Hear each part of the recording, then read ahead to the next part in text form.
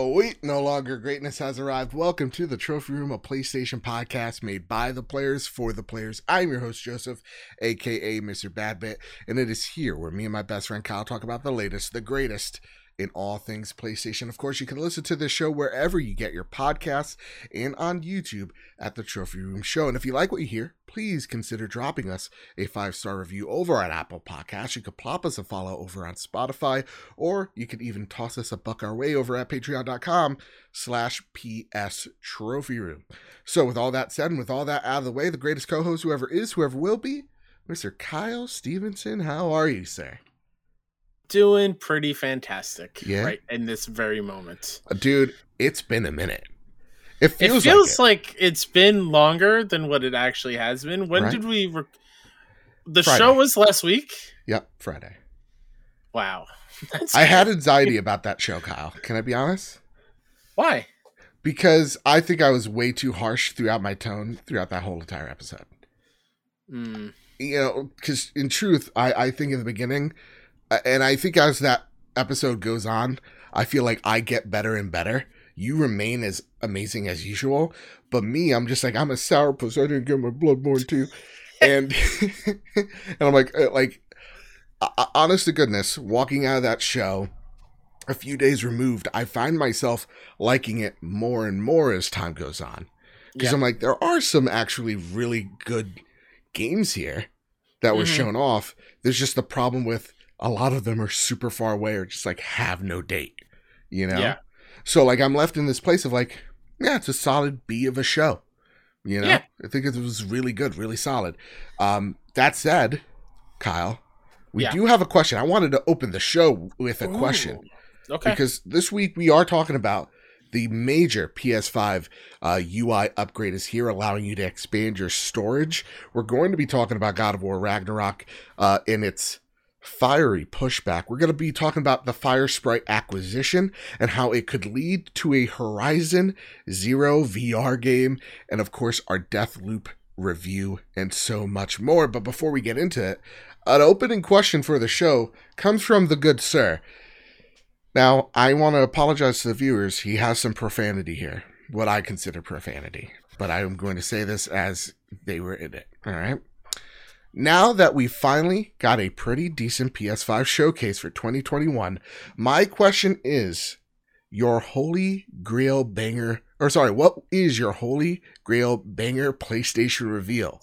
Something that would statistically could happen, but in reality probably never will. For me personally, it's Dark Cloud 3, one of my favorite series of all time, and a way ahead of its time. I would lose my mind if they ever revealed a third game.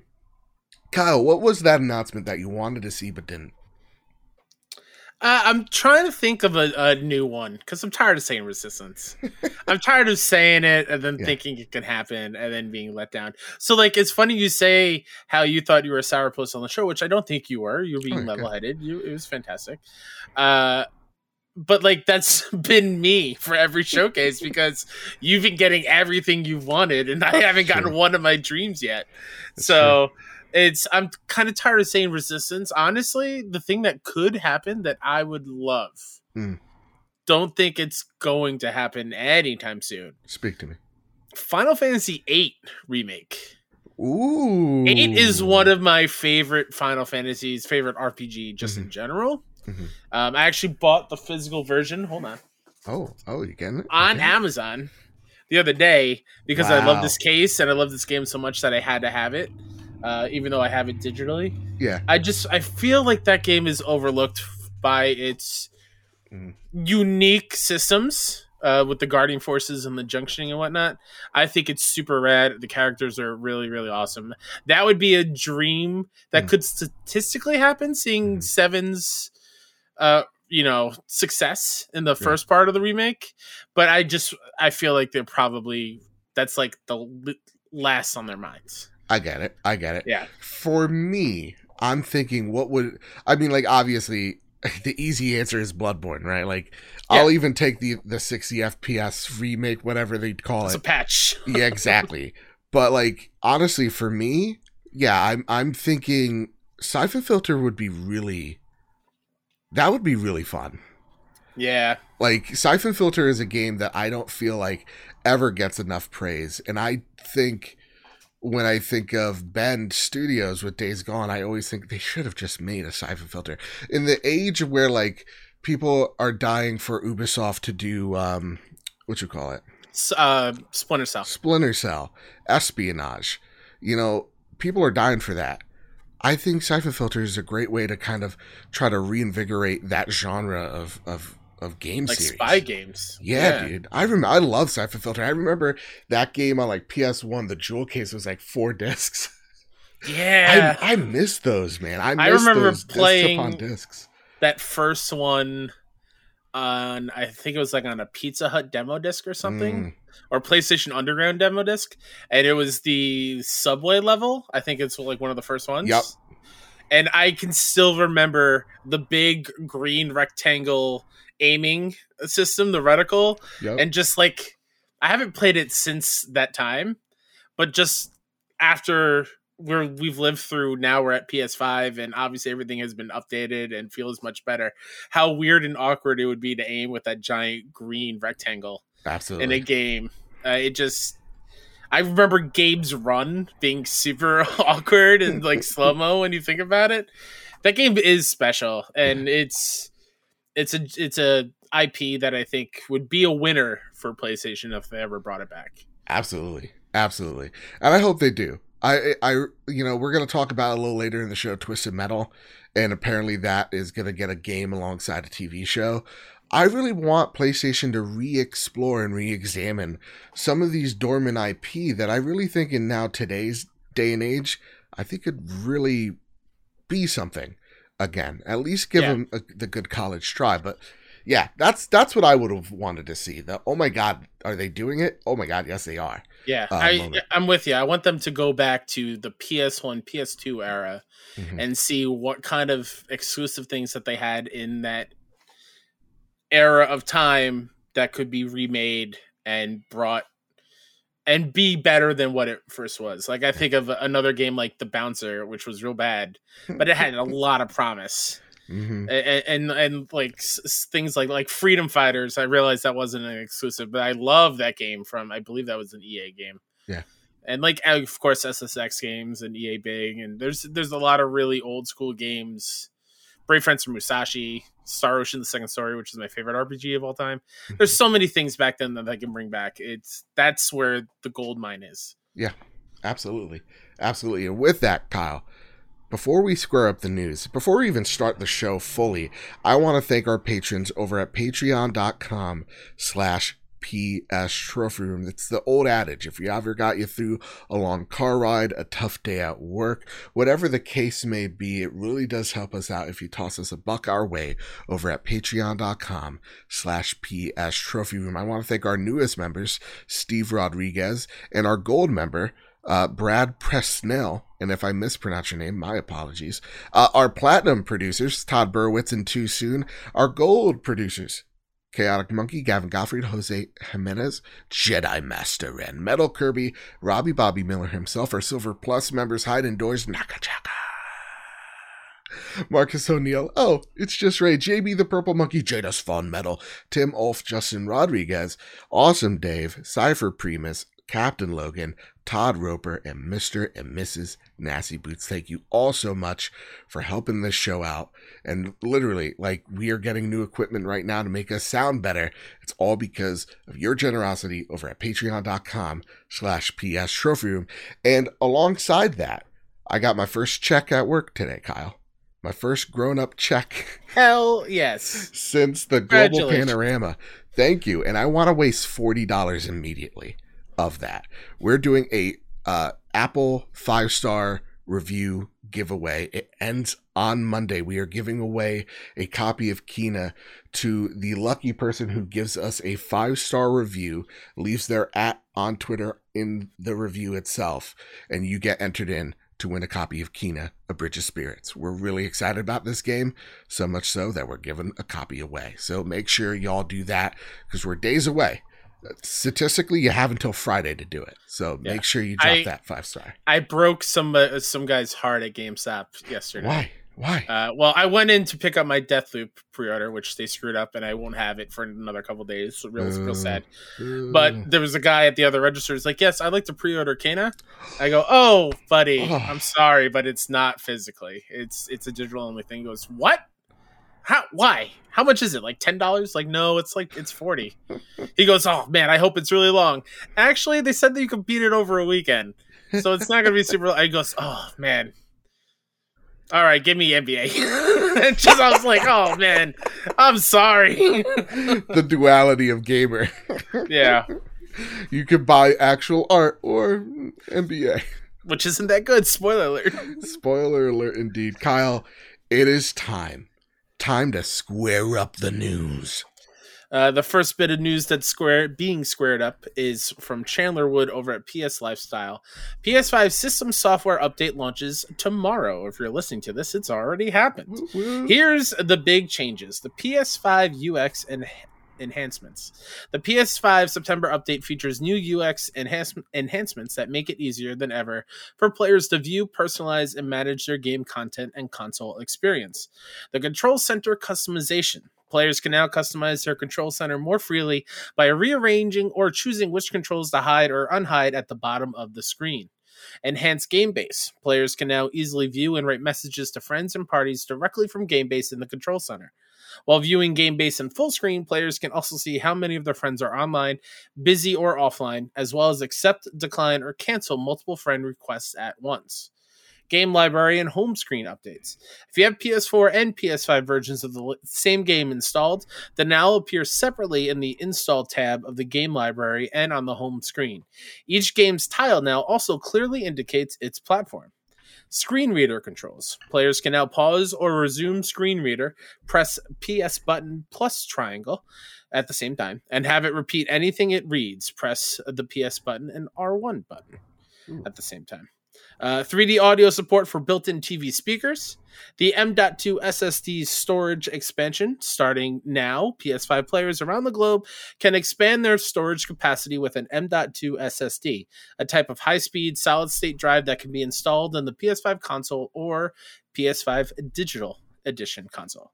Once installed in the PS5 or PS5 Digital Edition console, M.2 SSD storage can be used to download, copy, and launch PS5 and PS4 games, as well as media apps. You can play PS5 and PS4 games directly from the M.2 SSD storage and freely move the games between storage options. Important. M.2 SSDs must meet the minimum performance and size requirements.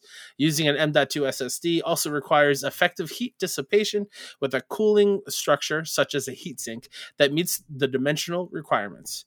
PS Remote Play app over mobile networks on September 23rd, and view share screen broadcasts on PS app and more. Whole lot of stuff there, and there's even more little like secret things that they didn't include in the notes. Like you can hide the screen cap button, which I would like, instead of hiding it, just give me like, okay, you took a screenshot, it only lasts for a second, because sometimes it lingers and I don't like it. Yeah. And trophies, of course, they're now vertical. Thank God. Yes, I think the biggest thing, that it's a shock that it's not on this list. Honestly. Yeah. Vertical trophy lists. Oh my God. What were they thinking when they did it horizontally? So much better. So much better. That said, I do want to note here for the storage expansion, it's time to get your, University of Phoenix degrees in engineering to put this SSD thing into your console. Very easy. Takes less than 3 minutes. We have a video step by step over on our YouTube channel of what you need, what the right size of SSD you need, the installation, and then also just a walkthrough of the OS itself. We literally cover all of it over at the Trophy Room YouTube channel. That being said, Kyle, we do have a question from Tall Twits. They write, I've just updated my PlayStation 5 system software and my PS Remote Play app. I was very excited at the possibility of using the app over mobile data. The app doesn't seem to be working. It will launch the PlayStation 5 for rest mode, which is super rad. I added that part in. I'm presented with an error on each occasion, and the app just reverts back to the welcome screen. Am I putting too much hope into Remote Play? First off, Tall Twits, That comes in about a week. That'll come on the 23rd.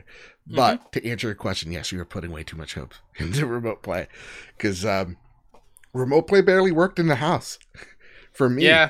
You know, I like the idea of remote play, but I just don't feel like it's there yet. I think it's years out, to be honest. That being said, Kyle, you know, there's a lot of awesome enhancements here. What is your favorite one? What is the one you think you're going to be actually using out of all these? Well, I can't afford a SSD at the current moment, so that's not going to happen for a while.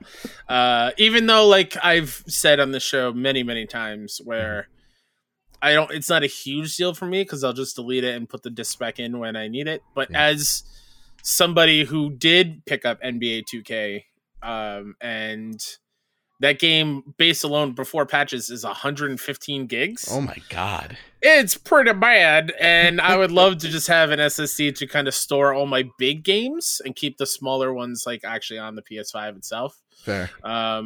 So, I mean, that's super cool. We talked briefly about trophies. I have not dove into or dived in.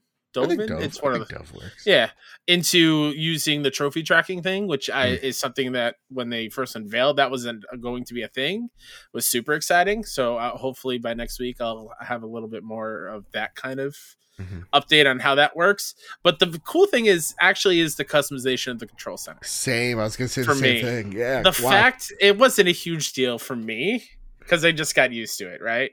Oh, you're going to say the same thing I was going to say. The fact that I can move the power button all the way to the first spot is a game changer. God bless. It's about the little in addition to my profile, too. Yes. So I can access my trophies quicker there as well, instead of going to the top of the main screen on the PS5. Because I remember, on the PlayStation 4, it was PlayStation button, X. Left. Yeah, it was like PS button, left, down 3, over, like... It used to be ingrained. Yeah. It's been a while. Yeah, so now it doesn't take 7 button presses. It literally just takes 2 to turn off the machine, which is also great. the cool thing, I don't know if you noticed, and I don't know if it's just my brain deceiving me. A lot of my games, the tiles, the logos have changed. Right. Yes.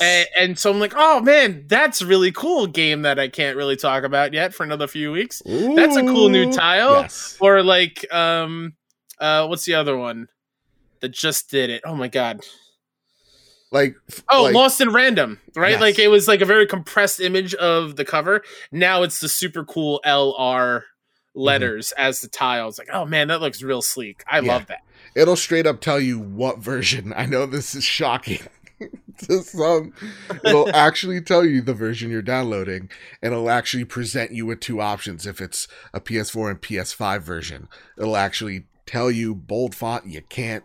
If you screw up, it's actually on you for this one. So that is actually the biggest change. The one that you're going to visually notice right off the bat is when you're playing a PlayStation 5 game, like the game we could talk about, Deathloop.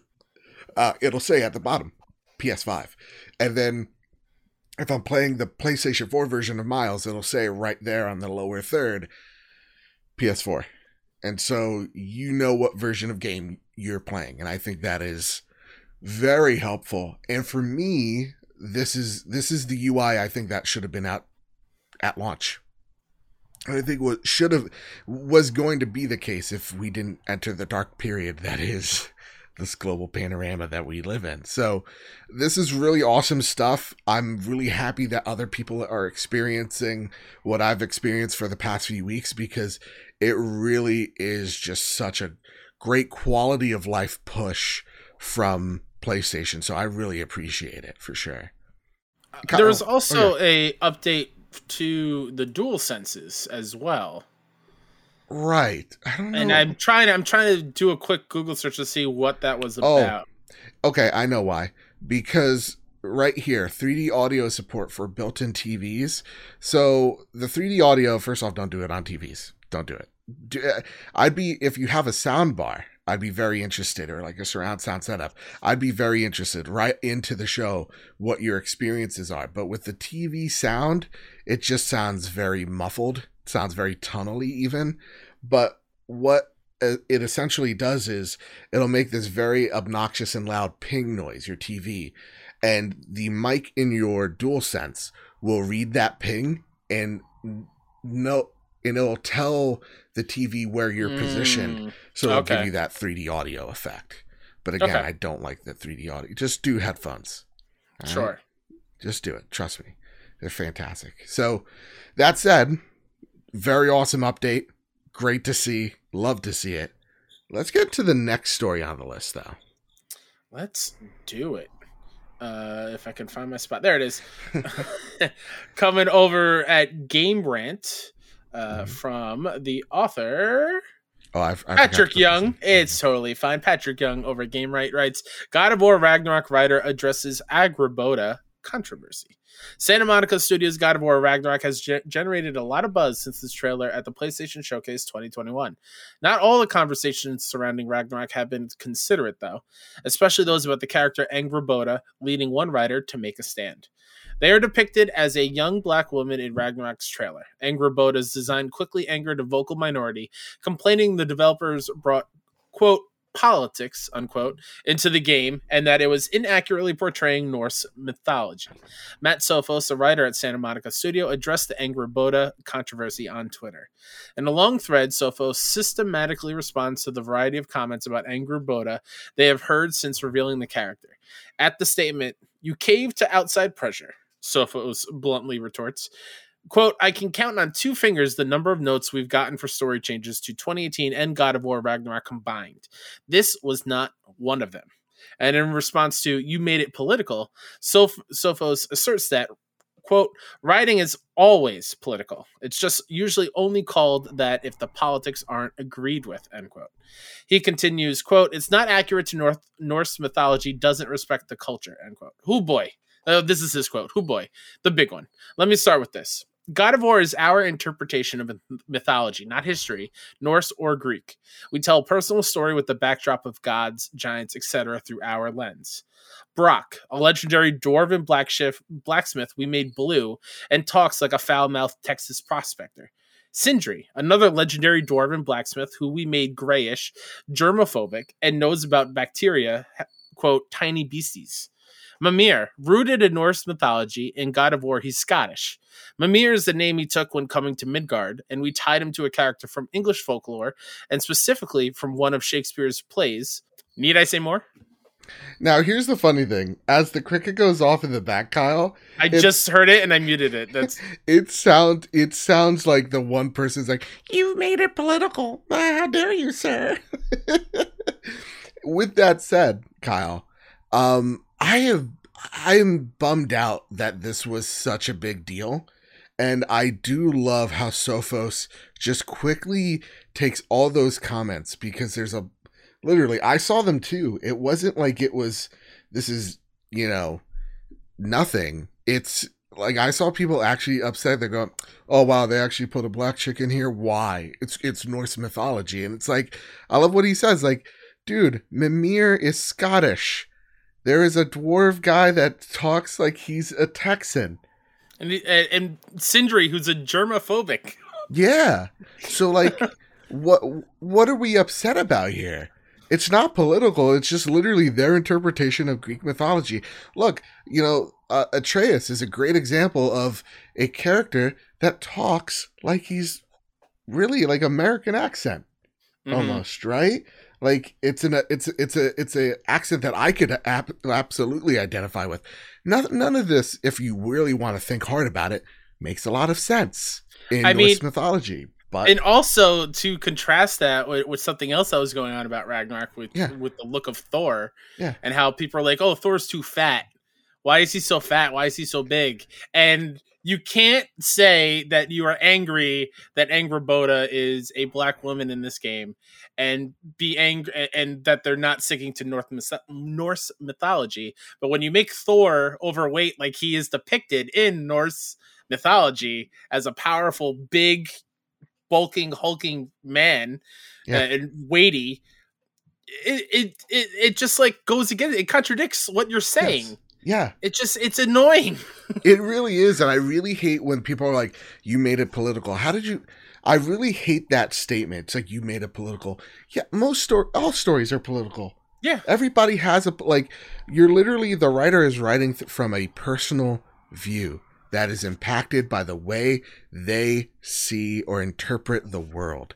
Is that not in itself a political a political ideology? Is how we see the world and how it should operate. Yeah. Isn't politics just like a morality base anyway? Yeah. So for me, it's really annoying. And I know even that comment is going to get people in the comments go, Joe, you don't get it. You never written anything. It's like, I really hate that. I really hate when people like, you made it political. How? It's just like, you just added a person of color. That's it. That's what you're upset about. What about Mimir? You know? Yeah. Like, what about Sindri? What about even Kratos himself? Like, they're just... Yeah, let's not talk about Kratos, who came from Greek mythology, but is now existing in Norse mythology. Yeah. Let's just overlook that. Absolutely. And the politics that play in that lore as well. So, to me, it's just a lot of people that are angry because, you know, they got racial issues and they're discussing people. I really didn't like it. I loved... I'm going to butcher her name. Angrboda. Angrboda's character model. She looked amazing. And just her hair alone, just to know how much work went into it, that's awesome. As an uncle to 3 half-black nieces, it's very cool to see black hair being depicted in such an amazing way. Yeah. It looks so good. And so it comes from, who's writing it right now, Ugly Robber. And you know what? No. You're a beautiful goddamn robber, okay?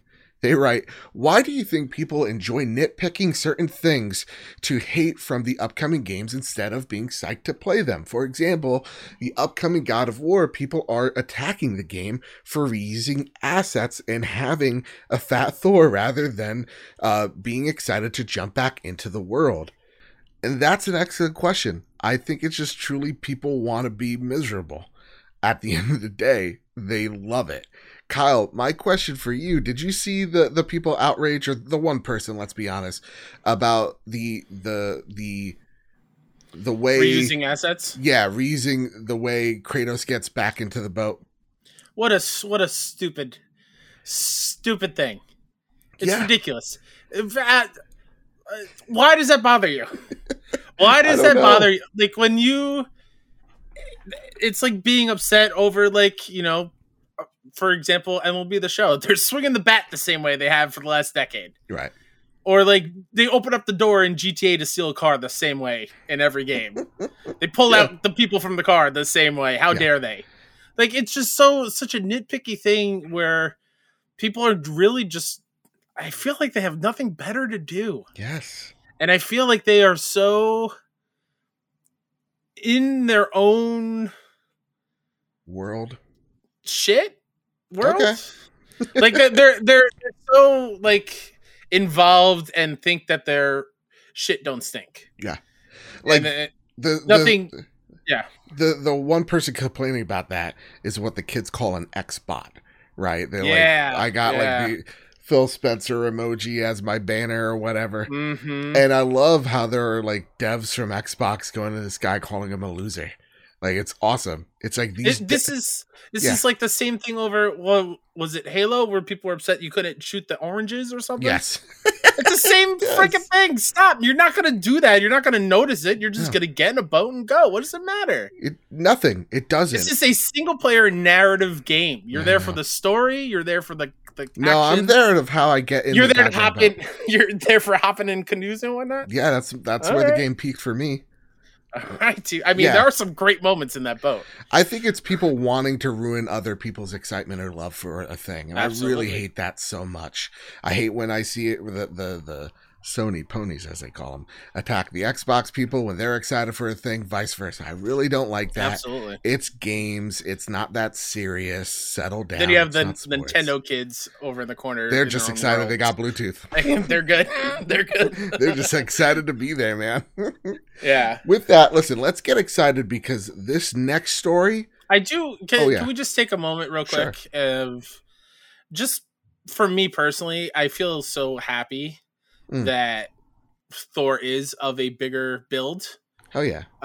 Because so often in games, big people that look like me are usually the comic relief or used for grotesque shock value. Yeah. Like I think of the Merchant in RE Village. Yeah. And to see a bigger body, overweight, powerful god in Thor in Ragnarok, it just makes my heart smile. Yeah. And I'm very, very happy to break open that door or push it open a little bit and try to break that stigma of fat equals less than. Yes. Or fat equals like weak and ugly and whatnot. Like that, it makes me happy that he is a powerful ass dude. And just because he's big does not mean he's any less than, you know what I mean, than any other characters. No, yeah. And honestly, I big shout out to the Santa Monica devs who have been working on this game tirelessly, finally getting to talk about this game, share their love for this game is something to really admire. They've, these are artists, whether they're writers, whether it's the, people that are making the grass or the skybox. These are people that are the best in class working on something that they love so very much, that they're passionate, that they believe in. And awesome. Congratulations to the team. Yeah, the game. I incredible. Highly recommend you, if you have like 10 minutes and you're looking for something to watch about God of War Ragnarok and the reveal trailer, go look up Alana Pierce on YouTube and watch her video of her live reacting to the trailer for the first time. She is a writer for Sony Santa Monica. She used to work at IGN and Funhouse. Terrific human being. And just to see how overwhelmed with happiness that she was talking about in her video, it's very, very awesome. But she was like, I feel like I know these people and they're just video game characters, because how she gets to work on something she truly loves. Like it's very, very, very cool. And I'm sure that's the same reaction the entire dev team had when that thing was first unveiled. Like it was pretty amazing. Yeah. With that, Kyle, let's get into the next story on the list. Tomas Frances, sorry, Tomas, if I said your last name wrong, over at Inverse writes, Firesprite job listings reveal 4 exciting games from Sony's newest studio. On September 8th, 2021, head of PlayStation Studios Herman Hulst confirmed that Sony Interactive Entertainment had acquired Liverpool-based developer Firesprite.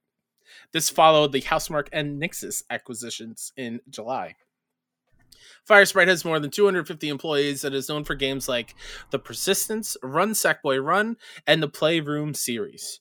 Sony has a strong relationship with Firesprite, but the developer isn't as widely known as a studio such as Housemarque, which made Returnal.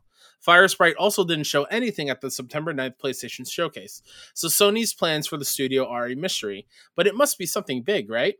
After digging through the various job listings on Firesprite's website, along with some leaks, we've turned up 4 games or game genres the studio is currently working on.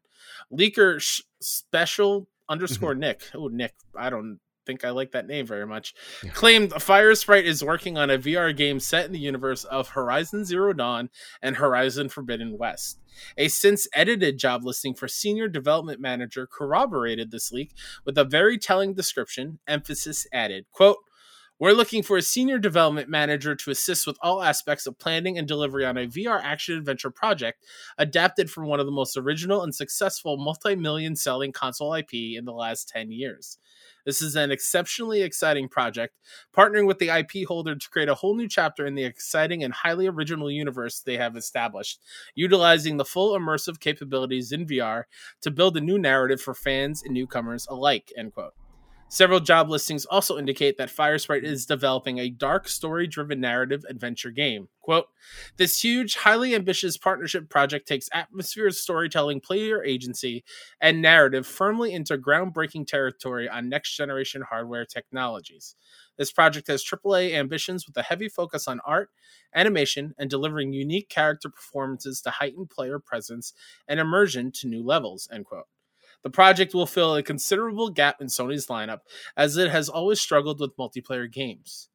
The development manager job listing confirms it will be a new IP. Quote, The project is a huge multi-platform, next-generation action shooter experience with a heavy focus on games as a service, looking to bring unique mechanics and a bombastic tone to blow the doors off and bring something new to the genre, end quote.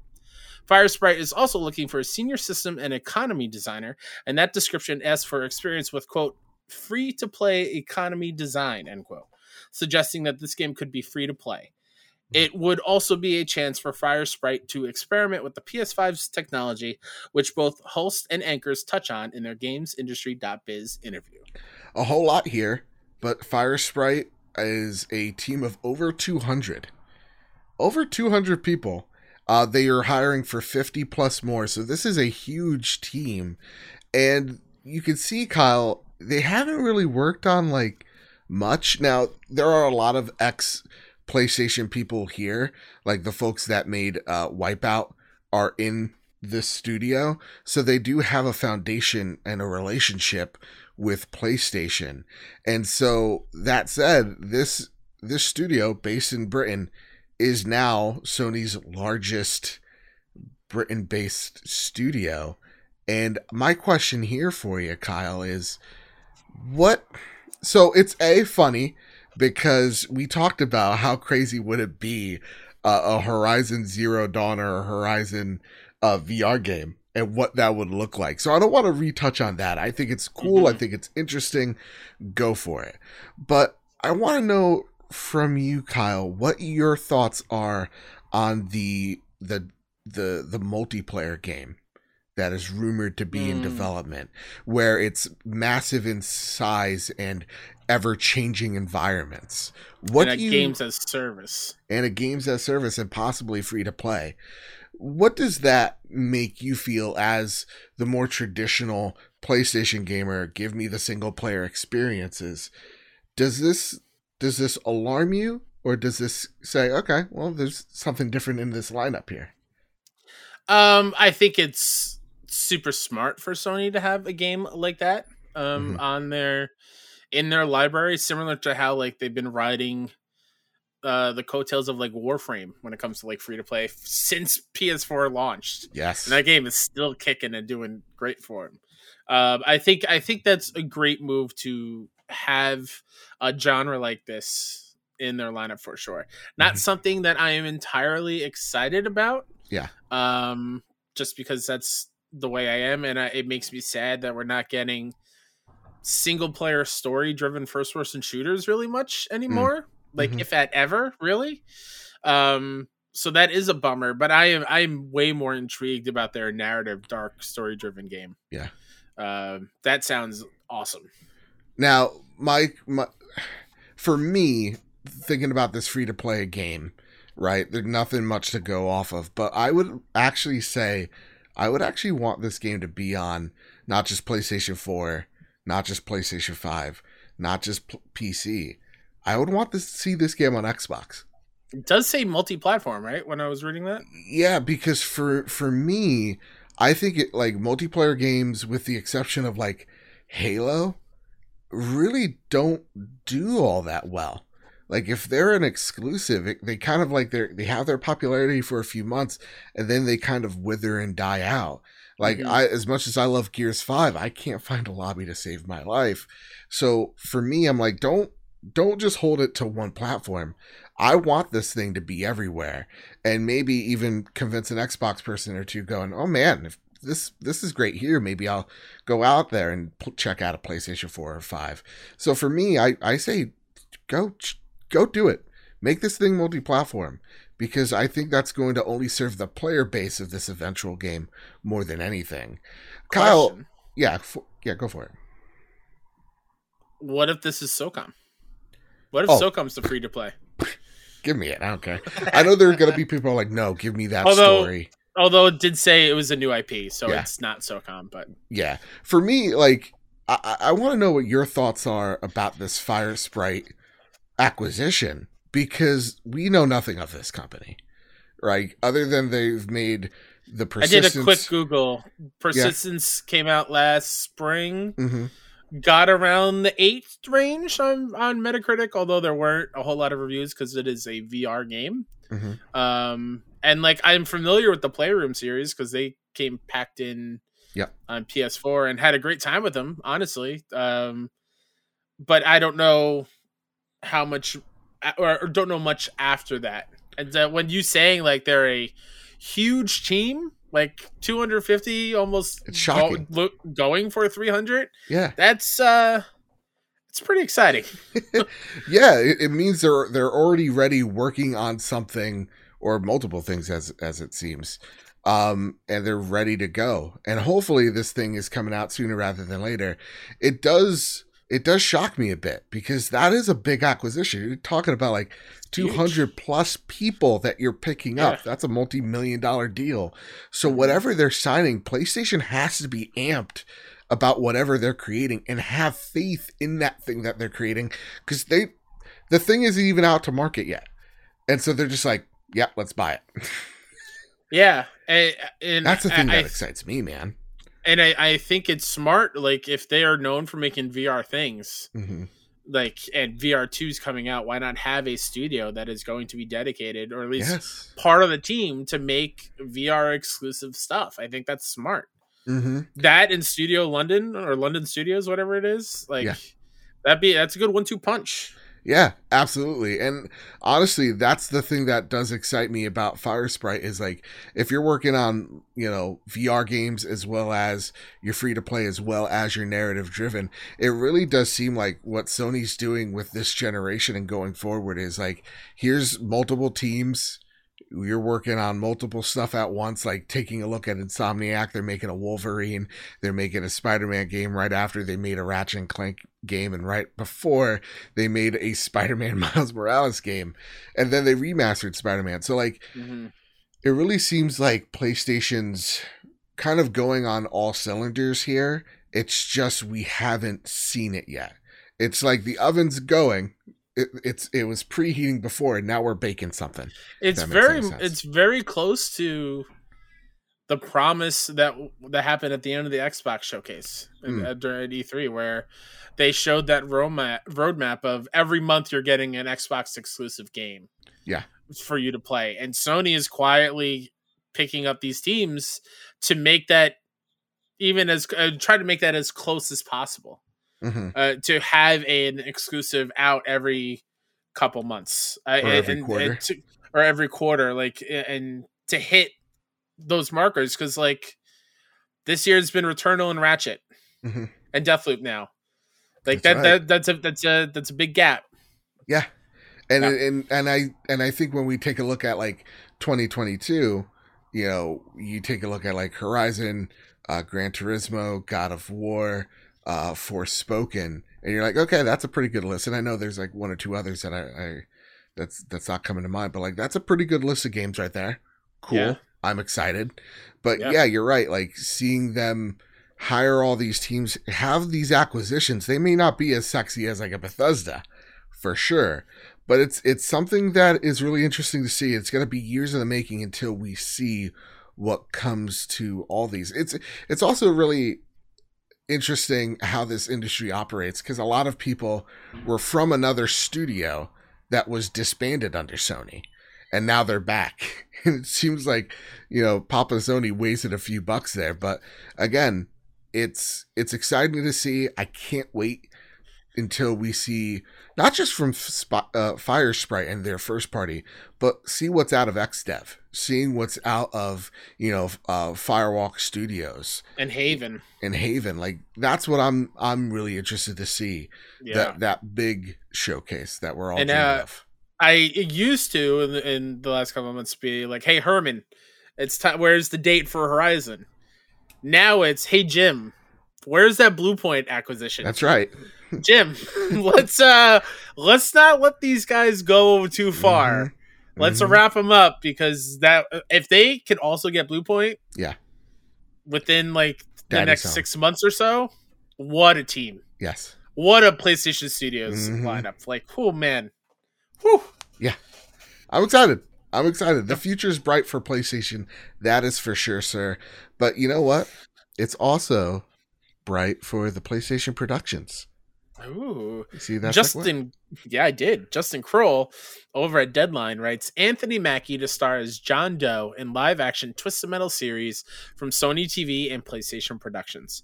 After recently being named the next Captain America, spoilers, Anthony Mackie looks to have found his next juicy role to sink his teeth into. Sources tell Deadline that Mackie is set to star in and executive produce Sony Pictures Television and PlayStation Productions' Twisted Metal, a live-action adaptation of the popular video game. Mackie will play the lead role of John Doe in the half-hour live-action TV series, and insiders say Sony TV and PlayStation Productions are extremely high on the package, and a plan is in the works to take it to buyers soon. Quote, "We're thrilled to have Anthony Mackie on board. His ability to blend comedy, action, and drama is perfect for the twisted world we're creating," said Assad Kizilbash, head of PlayStation Productions. Twisted Metal is a high-octane action comedy based on an original take by Deadpool scribes Rhett Reese and Paul Wernick about a motor-mouthed outsider offered a chance at a better life, but only if he can successfully deliver a mysterious package across a post-apocalyptic wasteland. With the help of a trigger-happy car thief, he'll face savage marauders driving vehicles of destruction and other dangers of the open road, including a deranged clown who drives an all-too-familiar ice cream truck. Not gonna lie, this description kind of sold me on the show. Twisted Metal at its core is super intriguing. Yeah. Like, I don't know, have you ever played Black? I played Twisted Metal not for the story, Kyle. Okay, just to have fun? Just to have fun, sure. Bullshit multiplayer, yeah. Black gets very deep. Okay. Each character has an arc where it's very... I forgot the guy who runs the tournament. I forgot what his name was. But each character had something awful happen to them.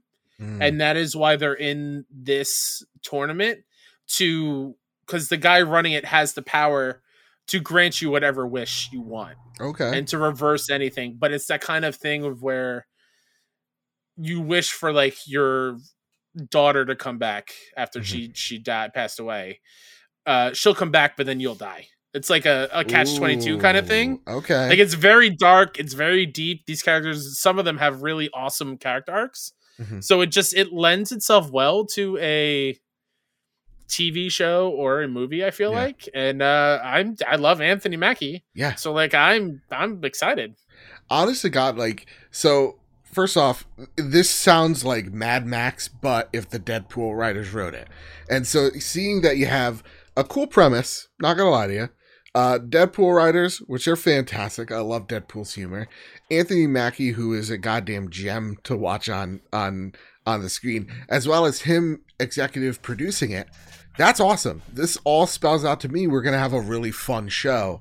And knowing, with all the leaks and whatnot about Twisted Metal, it's going to have a game attached. I'm also very excited about this. So this is just fun news all around.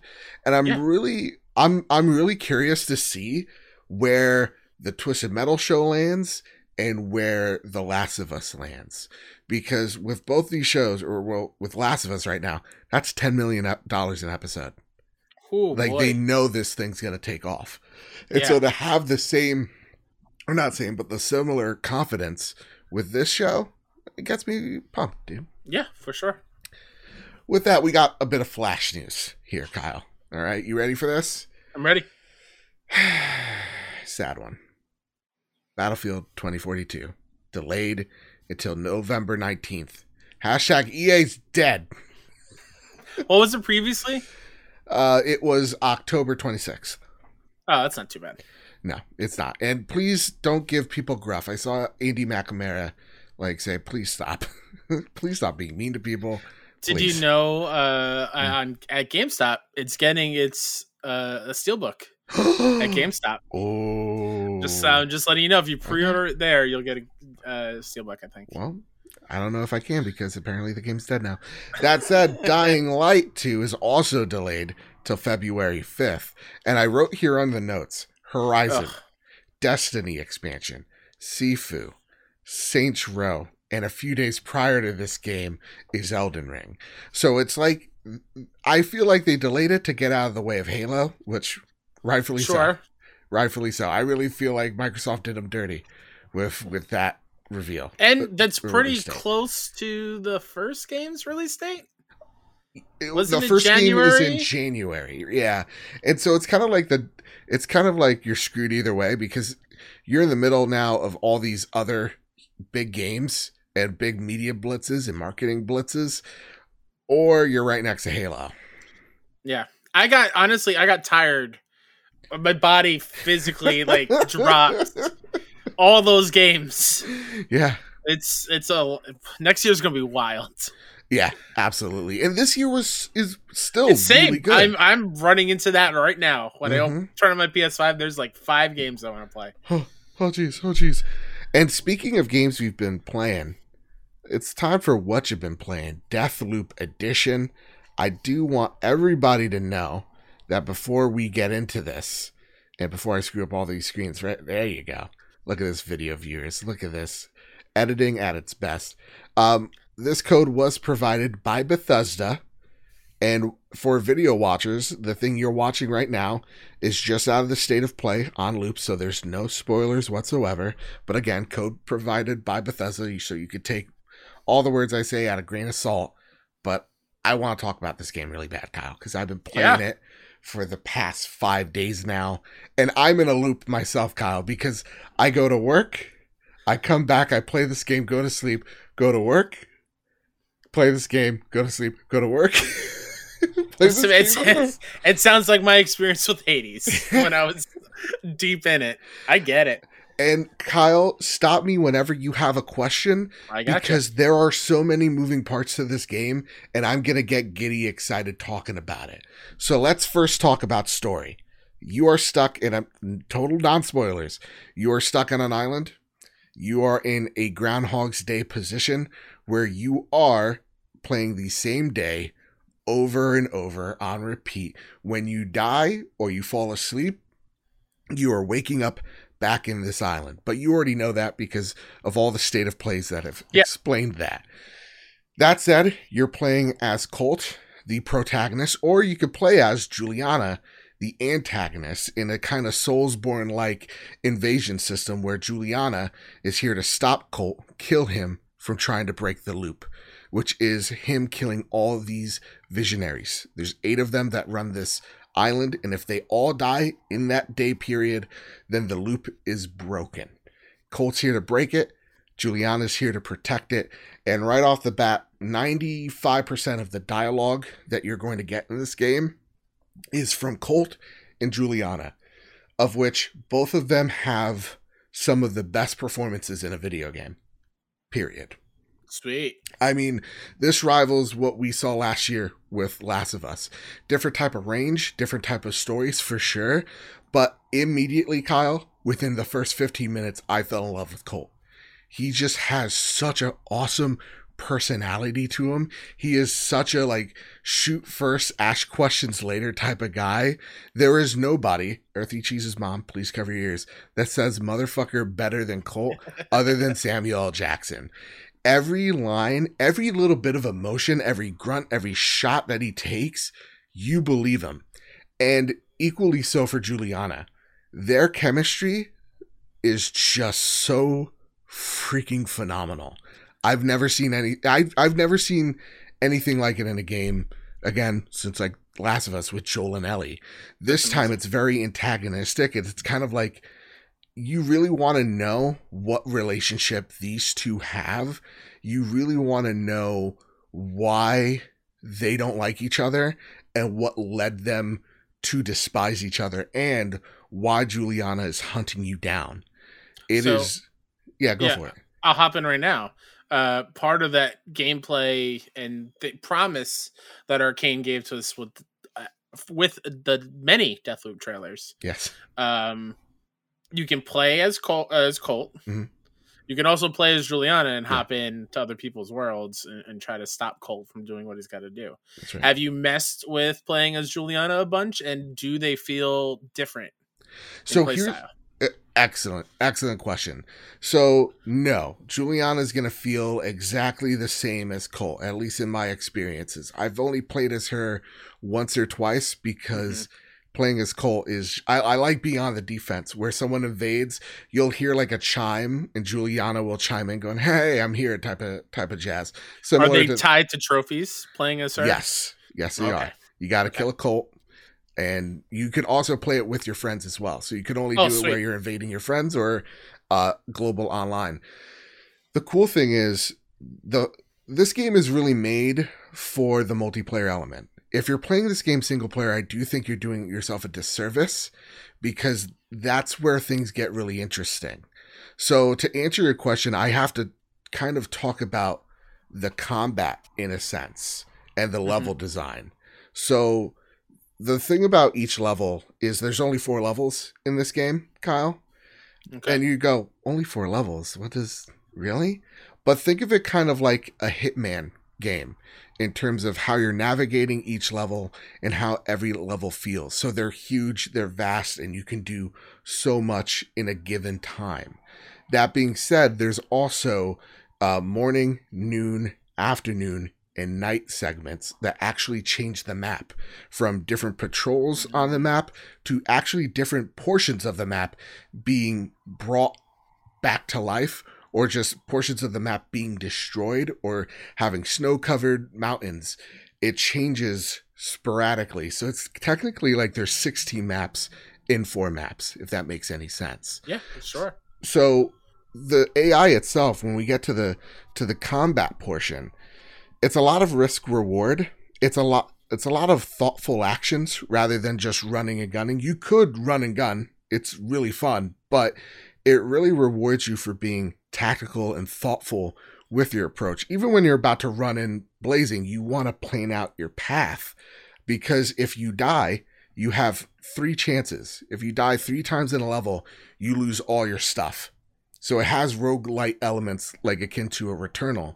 And so the AI itself is really challenging, to be honest. One reviewer did say it pretty accurately. I think for the most part, the AI are dumb sack of bricks, sack of potatoes. And I think, to me, a lot of the times when I'm trying to be stealthy, the line of sight sometimes gets broken where I'm on the roof and someone's in a building and they somehow spot me. And it makes 0 sense. So that's pretty much the only downside I have for this game. But where it gets interesting is when you're plotting out where you want to go next and Juliana invades, she can mess with you. She can alert people to where you are. So yeah, she does play a little differently from Colt. And she very much messes with your plan. So now you have to kind of think on the fly, and it's kind of a fight or flight situation where in order to get out and exit out of the level, you actually have to hack a satellite dish that's in the middle of the map. So it's like they really want you to fight Juliana. So you could fight her, kill her, get her abilities as well, because there's powers in this game. You can hack the satellite and just get out of there, or you could still carry on with your assassination, be stealthy, kill who you're trying to kill, and then get out of that map and evade Juliana entirely. Ooh, that's what happened to me once. We were in a firefight. I almost killed her. She ran away. And I was like, okay, what do I do here? Do I just carry on with the mission? And I did. And there was this high risk because at any moment, Juliana could have came in and tried to mess with me with the AI at her disposal this time, but she never could get me. And that's what are there really like in-game cues for you to know like when she's near? So like during that mission, were you getting like was the music get louder when she got closer? Music will play. You'll hear her snicker and her footsteps as well, and then you'll hear music play when you're in a fight as well. Okay. So yeah, you'll know when she invades for sure. And the cool thing about this as well, it's kind of like they learned the Hitman approach. This is very much a Hitman game. This is an assassination game. This is a puzzle game disguised as a shooter, right? Because it really is about solving puzzles with guns. And then it gives you roguelike elements that you'd see in a Hades or you see in a Returnal, where you can, get currency to keep certain items, and there's a high risk, high reward for getting that currency, and to upgrade Colt as well. And then there's the Dishonored, abilities that you have. Like my favorite is the teleport ability, where I could just, zip, zap, zoop anywhere. And my personal favorite, there is one where I link enemies' consciences together. I saw that in a couple of the reviews. I was like, "Oh, that's cool." Kyle, I linked 10 people. I shot one in the head and they all died. And there's a certain bit of power to that. There's a certain bit of like, oh my God. Are there... Fantastic. You said you linked 10. Is there limitations to range? Do they have to be a certain close time to limit. each other? They have to be close to each other. You can upgrade this ability as well. So the visionaries that you're trying to hunt down drop these abilities. And the more times you kill them, the more upgrades you get for your abilities as well. So yeah, you can upgrade them over time as well. And I absolutely adore the powers and the weapons in this game that they give you are all super unique. Like I was running and gunning, or no, sorry, I wasn't running and gunning. I was playing the game like James Bond because I had a silenced pistol. But then they offered me a literal nail gun with exploding nails where I could shoot some guy. How could you say no? Exactly. He explode. And then I was like, oh my God, I'm going to be death from above. That's what I'm going to do. And the weapons just have so much variety to them. They all do really unique things. Like there's one gun that looks like the E11, which is a stormtrooper blaster, but it has 2 clips on the side. And its special ability is it can continue shooting as you're reloading. So one mag empties, it just shoots out, and you're emptying the other mag and you're loading it back in. It's super cool. Yeah, there's like a shotgun that looks like an old like World War II or World War I, like aircraft, anti-air gun, which is super cool. All these guns and abilities. They sound cool. Yeah. I'm sure they look cool. They How's look it great. feel, Joe? This is a great question. So the sounds in this game, guns sound amazing. Every sound in this game, great. Here's the downfall. Adaptive triggers, every gun, for the most part, feels the same. Okay. Bummer. Big bummer, because there's a lot of unique weaponry here. On the same exact time, though, haptic feedback feels good. Okay. So on the haptics in adaptive trigger point, it's all right. But really where you want to take advantage of this game is in the 3D audio. Get yourself some headphones. Play this game with headphones. You're not going to regret it. I am 3/4 into this game, and I have to say that the story is the thing that is keeping me going back. Not to say that the gameplay is bad, because it's great. If you love Hitman, if you love games like that, this game is 100% Arcane's take on what a Hitman game is. And only they can do it because their level design is unlike any other studio out there and their approach to it. This game is one of the best games I've played this year. And honest to goodness, Kyle, this game is going to... This game's going to make Game of the Year very interesting. Because I giggle with excitement with some of the things I do in this game. And other times, there's big lulls where I'm kind of bored. But at the end of the day, if the only thing I can say is that the AI are dumb idiots, and that's it. Yeah. I'm having a blast here, Kyle. I really am. This is a game I've been very excited for, and I'm very happy how well it's doing, or how well it's being received. That's for sure.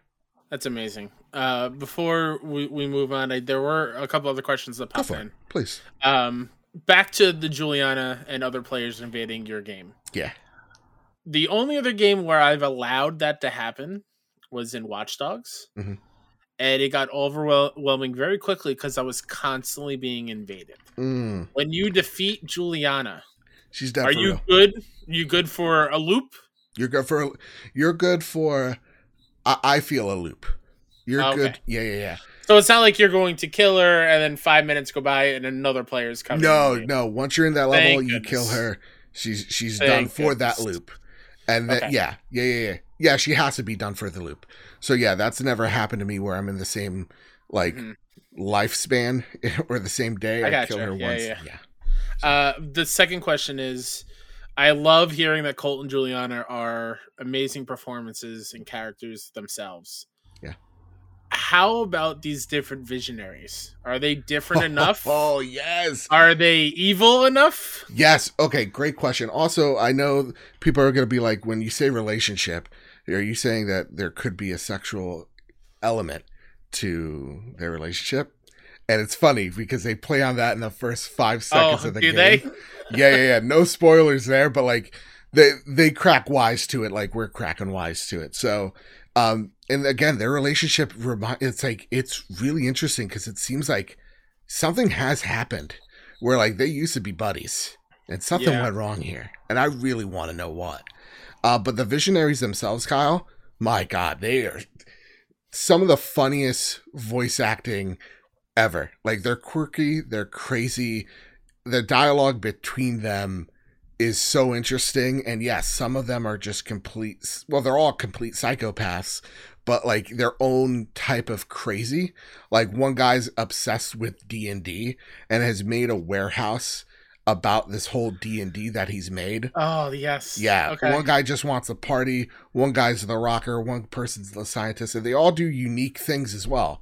So one of them, you have to find out which one is which. Like who is the visionary? And is that not fun?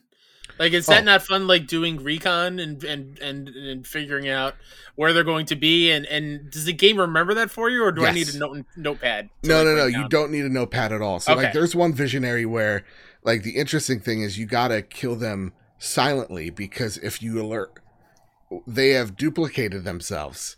And so if you alert one, you've alerted all of them and they will kill the shit out of you. So they're all unique. They're all crazy. And the dialogue between them is hilarious. I love it. That's awesome. That's great. Yeah. The last thing, and not to be like too spoilery with it. I know in one of the state of plays or trailers that we've seen, as Colt is running around, there are like golden words. Like in the environment everywhere, Kyle. Is that just Colt's inner thoughts, or is there something more to it? There's something more to it. That's all Sweet. I can say.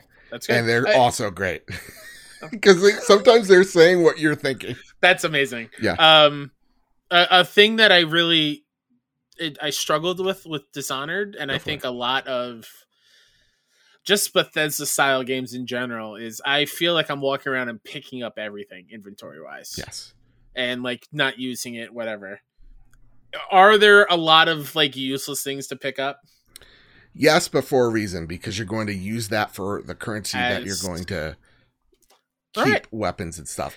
This game has a lot of systems that it wants to teach you in the first 3 hours, and you kind of have to be wary of that. There's a lot of systems here at play, and they're going to teach you each. It's kind of like a JRPG in that respect.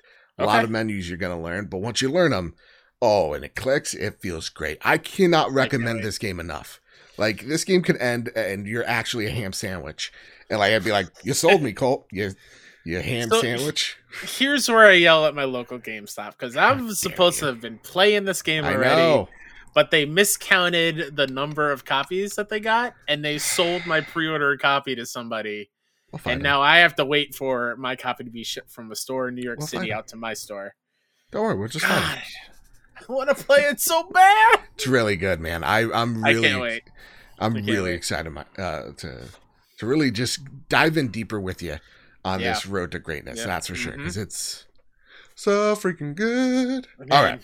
From all everything you just said, and from the reviews I've watched and whatnot, Xbox, you bought one hell of a studio. Seriously, they really have. Man, I know Arcane's great from Dishonored 1 and 2. Mm-hmm. And Prey as well, I think is pretty good. Yeah. Just like, what a buy. What a buy. Honest to goodness, it's and I'm just happy we are blessed with the ability to play a game on PS5 from them, you know? Yeah. Hashtag blessed. And honestly, this is probably their best work so far. Like, as much as I love Dishonored, there's always something that like gets me turned off to it. Like, with this game, they don't punish you for killing everyone. In fact, they encourage it. So like the inner monologue stuff, there's one where it's like, kill every mother effer. It's like, all right, cool, I will. It's where in like Dishonored, it's like, no, disease will spread. So you have to be, thoughtful in that approach. Yeah. Here it's now just wing it. And I love it. That's awesome. That's awesome. With that said, Kyle, it is time. Are you holding on to something? Yes. Prepare the drop. Here are the latest steals and deals dropping into the PlayStation storefront. Life is Strange True Colors has already come out on PlayStation 4, PS5, September 10th. Again, it's already out. Lost in Random, PS5, PS4. I have not heard much of this game. I have it downloaded. Okay. Just I played the preview and I love what I played. I'm excited to dive in fully. Absolutely. NBA 2K22, PS4 and PS5. Not great. I'm not having a great time with it. Tales of Arise or Arise. I don't know which one's which. Arise.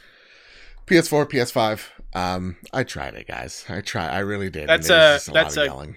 Kai asked for that game for Christmas. Okay. Game. Okay. Definitely. Not enough time to play it right now. That's what Life is Strange is right now. I think that's a Black Friday sale. I'm waiting for those remastered ones to come out because I haven't played any of them. So. Yeah, fair. We got Deathloop. We just had a whole segment for Origami. This is like a ninja stealth game. Comes out on the 17th. So that's what you can look forward to this week on PlayStation. And now it is time, Kyle, for a little segment we like to call the Sony Pony Express. Yeehaw! That's right. You can send your questions over to PS Trophy Room on Twitter. You can send us questions over at the Trophy Room Discord server, or you could even email us like someone did. We'll get to that question later because I know, it's crazy. It's a crazy question. That said, TPR writes in, Kyle, Joe, with Wolverine basically locking in an M rating with the mature tone comments earlier this week, and the game written by the Spec Ops The Line lead writer. Oh my God, I did not even know that. I'm hyped. Oh boy. Oh boy. I think this is the first time we've seen Insomniac venture into the gritty, bloody, and harsh game since Resistance. What are you both looking for Insomniac to leverage with the mature atmosphere of a Wolverine game? I personally want to see more brutal animations and grueling set pieces with no punches pulled. I cannot wait. Curious to hear your thoughts. And I'm going to double back off that question with Clear Wings XYX. They say, what would you prefer that a Wolverine game be more like? An Arkham game or a God of War? Or more like God of War in gameplay or something else? What would you want to see, Kyle, out of a Wolverine game? Now that we know it's real, it exists, what do you want to see? Part of me just wants to say, give me Logan in game form. Yes. Just give me that storyline, although in some ways it's very Last of Us-esque. But I do want a story about Logan either figuring out who did this to him or him and a younger mutant that he is fostering, whether or not it is X-23 or a different character that's a kid, and it's like just give me Last of Us, really, that I'm thinking about it, like right. Adult and child kind of thing. As far as gameplay goes, I think God of War would fit it very well. How so? Something that's in your face, close, brutal. The Arkham games, I feel, is too fast. I want my Wolverine to feel like he is strong and sturdy, and he can get in there and lay the punches with the claws and whatnot. Like him jumping around and flipping over people and countering and whatnot. I don't know if that would gel well. So I said something pretty wild when I was on DLC. Someone asked a similar thing, and I said something along the lines of, this game's pinned between a rock and a hard place in terms of what does this game need to be. It can't be an Arkham game. It can't really be a Spider-Man game. Those games are too similar, and that'd be too similar for them. Right? This game needs to feel different. The one game that I want to equate it to is a known quantity we know and one we don't right now. So I would want to see something Hotline Miami-esque AAA of AAA scope with what we've seen from Sifu right now, where it is close. Yeah. It is about getting from one hallway to one room, and you're just brutalizing everybody in your path. So that's the thing, right? Because if you were going against these regular dudes in a bar, and you're Wolverine with adamantium claws, I don't want to see a health bar over that guy's head. Yeah, I want to see. I want to see Logan literally covered in blood. Like, absolutely, yeah. I want to see muscle. I want to see shirts off. You know, that's what I want to see. I want to see that regeneration that, you know, we see in the movies and display here. And I think that's the way you get it. And I love like the tone. Yeah. Bloody, harsh. Again, like we said in the live show, we often think of Ratchet and Clank as like the silly slapstick humor, like in a Ratchet and Clank or even Spider-Man. Even Spidey, yeah. But like when you take a look at a game like Sunset Overdrive or Resistance, you can see that they can do the nitty and the gritty as well. So I like that tone here. My one question for you, Kyle, does it bum you out? I've heard some people go like, is Insomniac just going to be a Marvel studio now? Like they're just going to do Marvel properties? Does it not bum you out that you're not getting a Resistance or who knows if a Ratchet and Clank? It 100% bums me out that Resistance isn't coming first or before Wolverine. But I honestly would not be upset if Insomniac makes a lot of the Marvel games for Sony. Because their track record with Spidey and Miles is pretty damn great.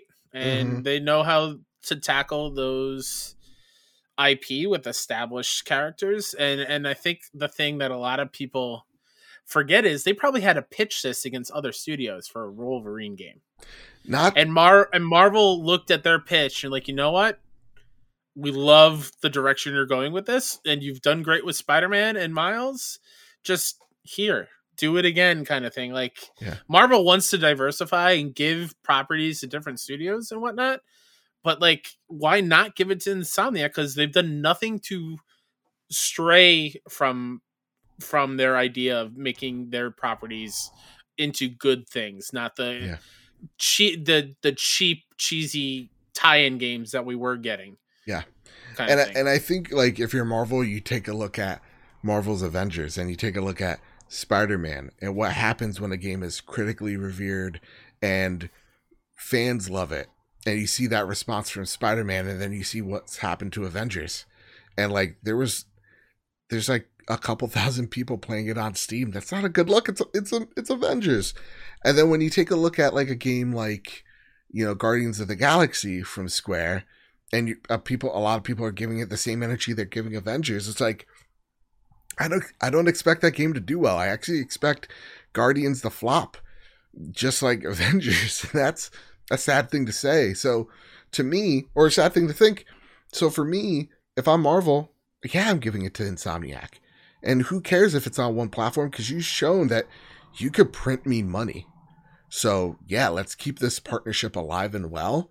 So for me, I see it as Marvel being like, all right, we tried with this Avengers thing. We're going to try it again with, you know, Midnight Suns. But what we have right now is working here. And I would say, to argue the point that people are worried about Insomniac Games, is this is a game that they pitched.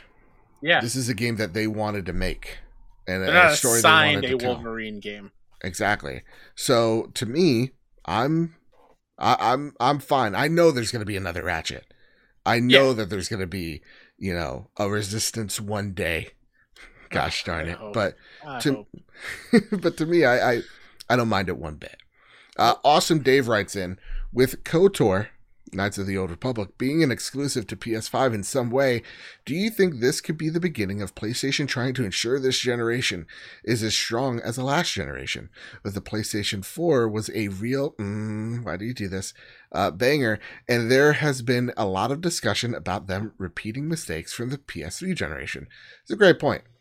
Actually, awesome, Dave. A very great point. I would throw in an adjective that is overused, but I won't. And I will say this.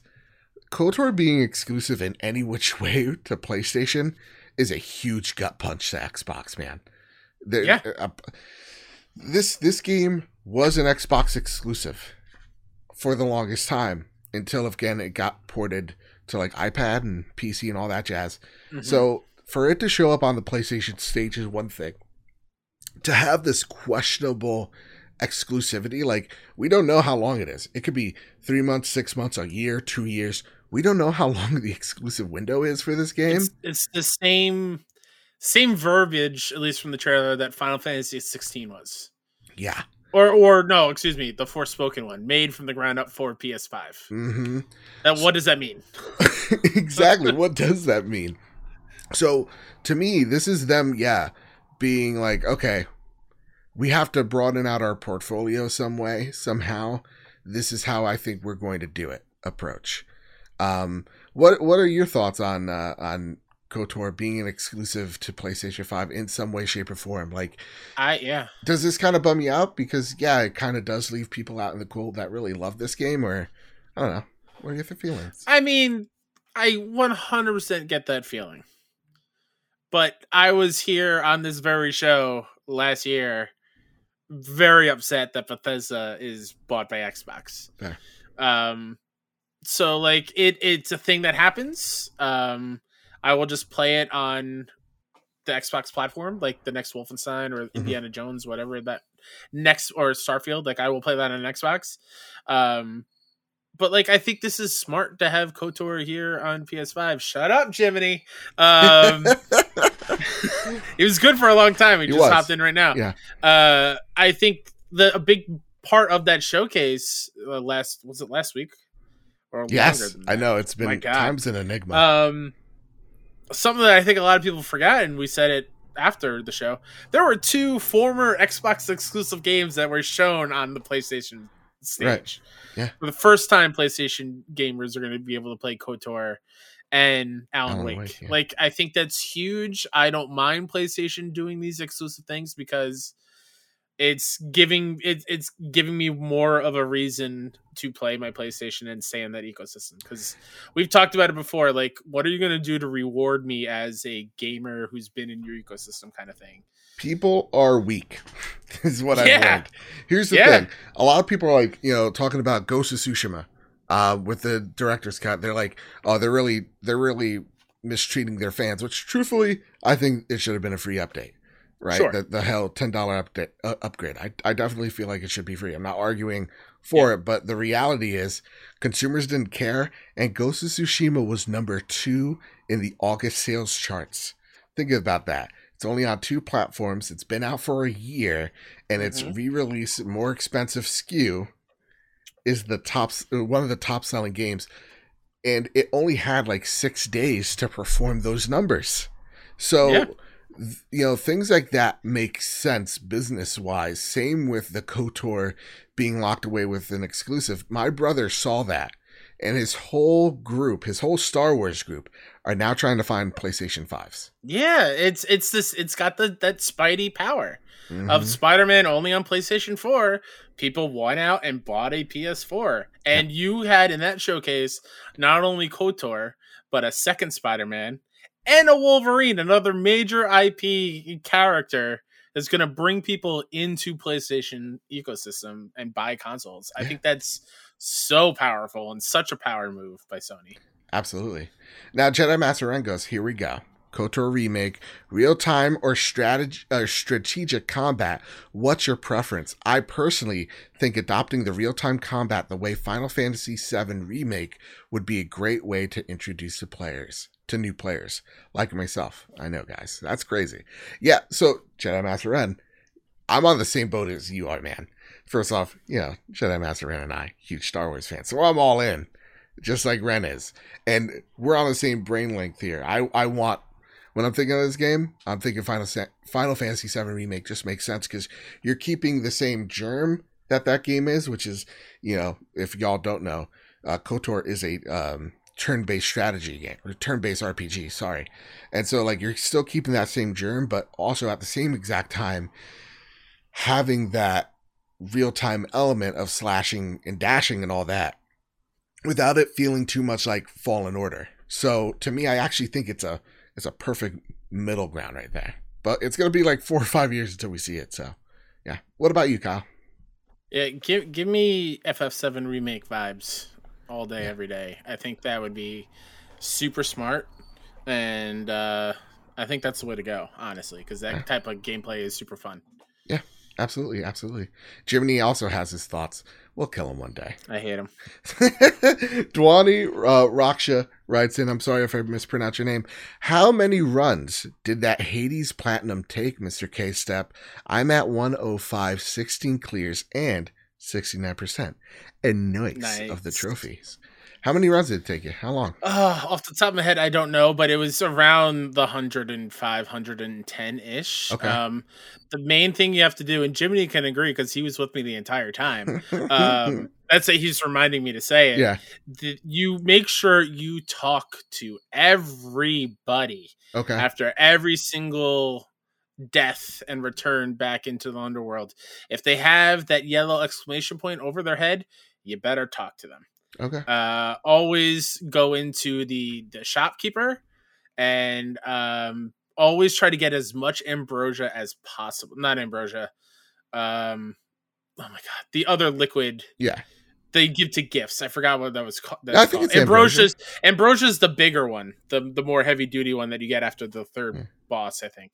Anyway, you need those. Start giving them to all the gods and every character that you can see.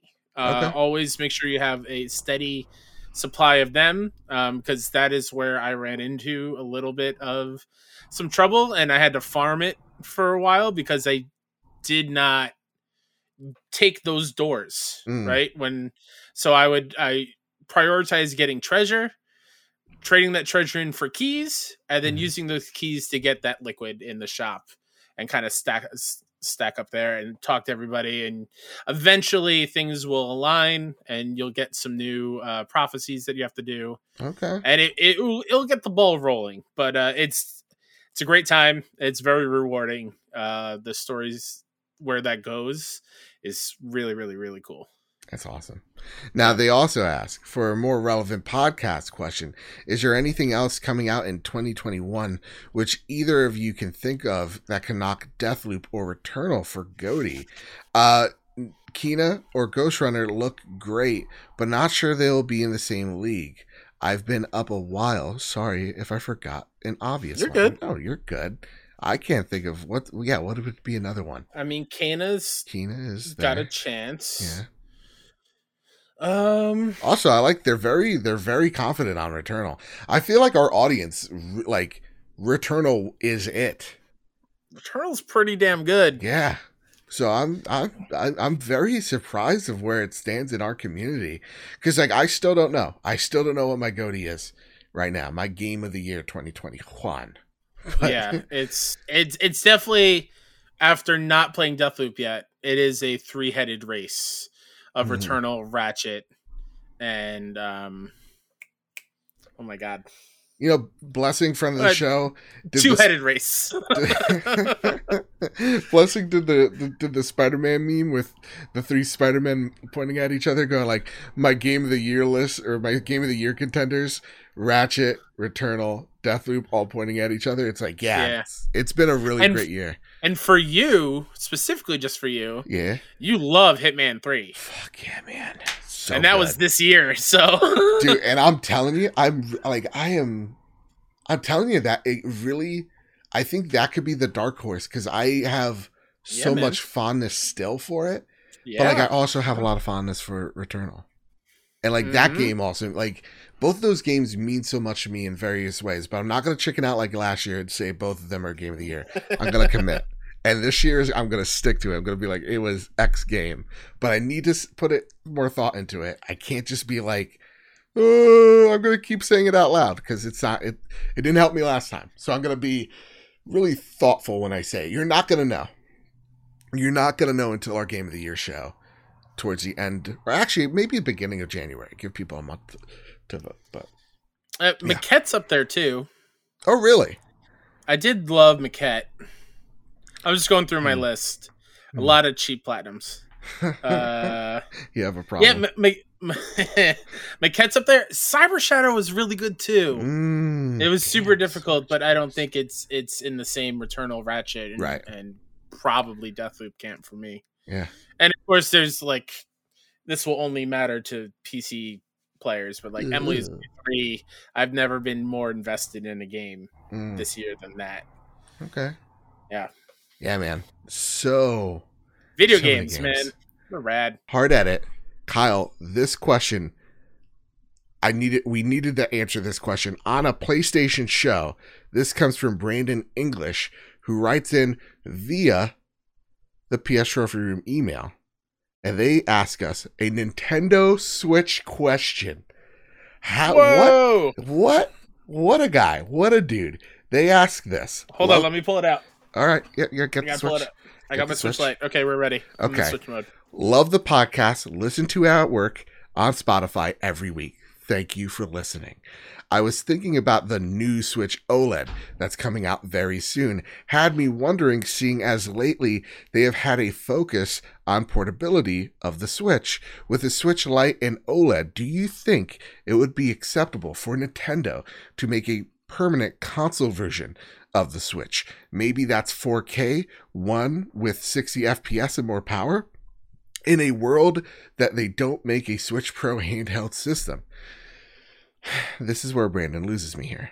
Thanks for all the banger episodes, you guys. Keep up. Brandon, I appreciate you, Brandon. Thank you for a banger of a question. They just added Bluetooth. They did. This thing's been out for 4 or 5 years. And they said Bluetooth with some restrictions.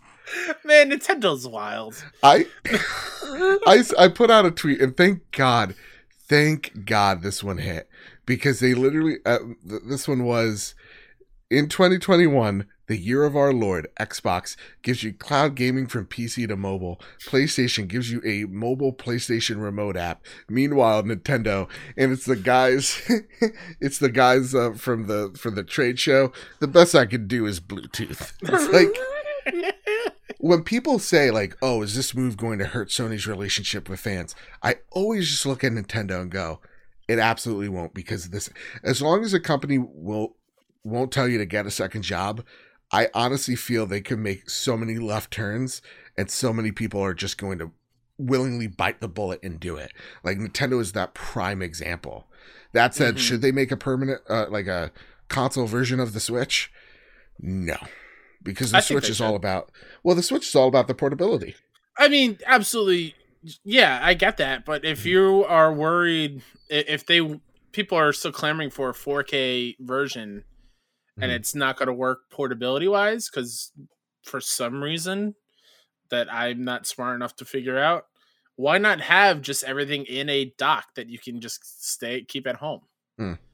I feel like that would be a wise solution. And then, you take the OLED on the go, but like, if you want a powerful version of the Switch, then you're asking for a linked system that talks to each other. Joe, I realize that will happen in 2035 when Nintendo finally catches on to what's happening now. they're that far behind, it feels like. So we put wireless charging in. We just now realized that we don't like motion controls. You don't like them, so you know what? No more detachable controllers. Goodness gracious. Nintendo, what a company. No, I think this, like, because if you put the portability out of the Switch, what is it? It's just another console? And it's a Wii U. And nobody played the Wii U. That's how I see it. I mean, that is totally fair. Because I really don't think, here's the thing, I actually don't think the core audience of Nintendo fans actually give a shit about 60 FPS or 4K. They just want to, have an owl roommate, race Link, jump in pipes as a plumber. Everything else is just gravy. And and I mean, and the most important thing is games are king. Nintendo has the IP that you are willing to buy a console for. That's in a not very capable one, even at launch, and you'll buy it and you'll love it. That's the power of Nintendo, man. Everybody discounts it and puts it on a different plane because their IP is untouchable. It's literally, Mario is I honest to God think Mario is the modern day Mickey Mouse. And you couldn't tell me otherwise. Parents know who Mario is. Kids know who Mario is. They know, they get it. So yeah, Nintendo, crazy. That's been the Trophy Room, by the way. It's been a PlayStation podcast made by the players, for the players, and for the video watchers. I forgot to put it back to the normal screen. So, Kyle, anything you'd like to spotlight before we get on out of here? Sure, you can follow me over on Twitter at Mr. KSF. Friend request me on PSN and Xbox at the same name. If you want to check out all the indie game coverage that we do over at 61 Indie, that's spelled out SIXONEINDIE. That's the .com, that's YouTube, that's Twitter, all the things. Go check them out over there because the team has been killing it. They really have, man. It seems like every day you guys are reviewing something new. Yeah, Toem, which is also you play on PlayStation, apparently is fantastic. Ooh. Little photography black and white game, super cute. So yeah, go check out the review over at 61indie.com. There you go. And you can find me over at Mr. Badbit on Twitter. You can find the show at PS Trophy Room. And again, last call, rate us 5 stars on Apple Podcasts. Get yourself entered into our Kena Bridge of Spirits giveaway that will be announced on Monday, the day before the game releases. So make sure you're following PS Trophy Room on Twitter so you know who wins, who loses, or if it was a tie. Who knows? With all that said, with all that out of the way, I do want to thank everybody for coming out here today, being amazing. Last week was our most successful week on the Trophy Room, which was no surprise because of the predictions and the showcase. And we're just #blessed that y'all tune in each and every week to listen to us banter about PlayStation. We love you all so very much. Keep hunting. Keep your wits about you and keep playing PlayStation. See you guys. Love you.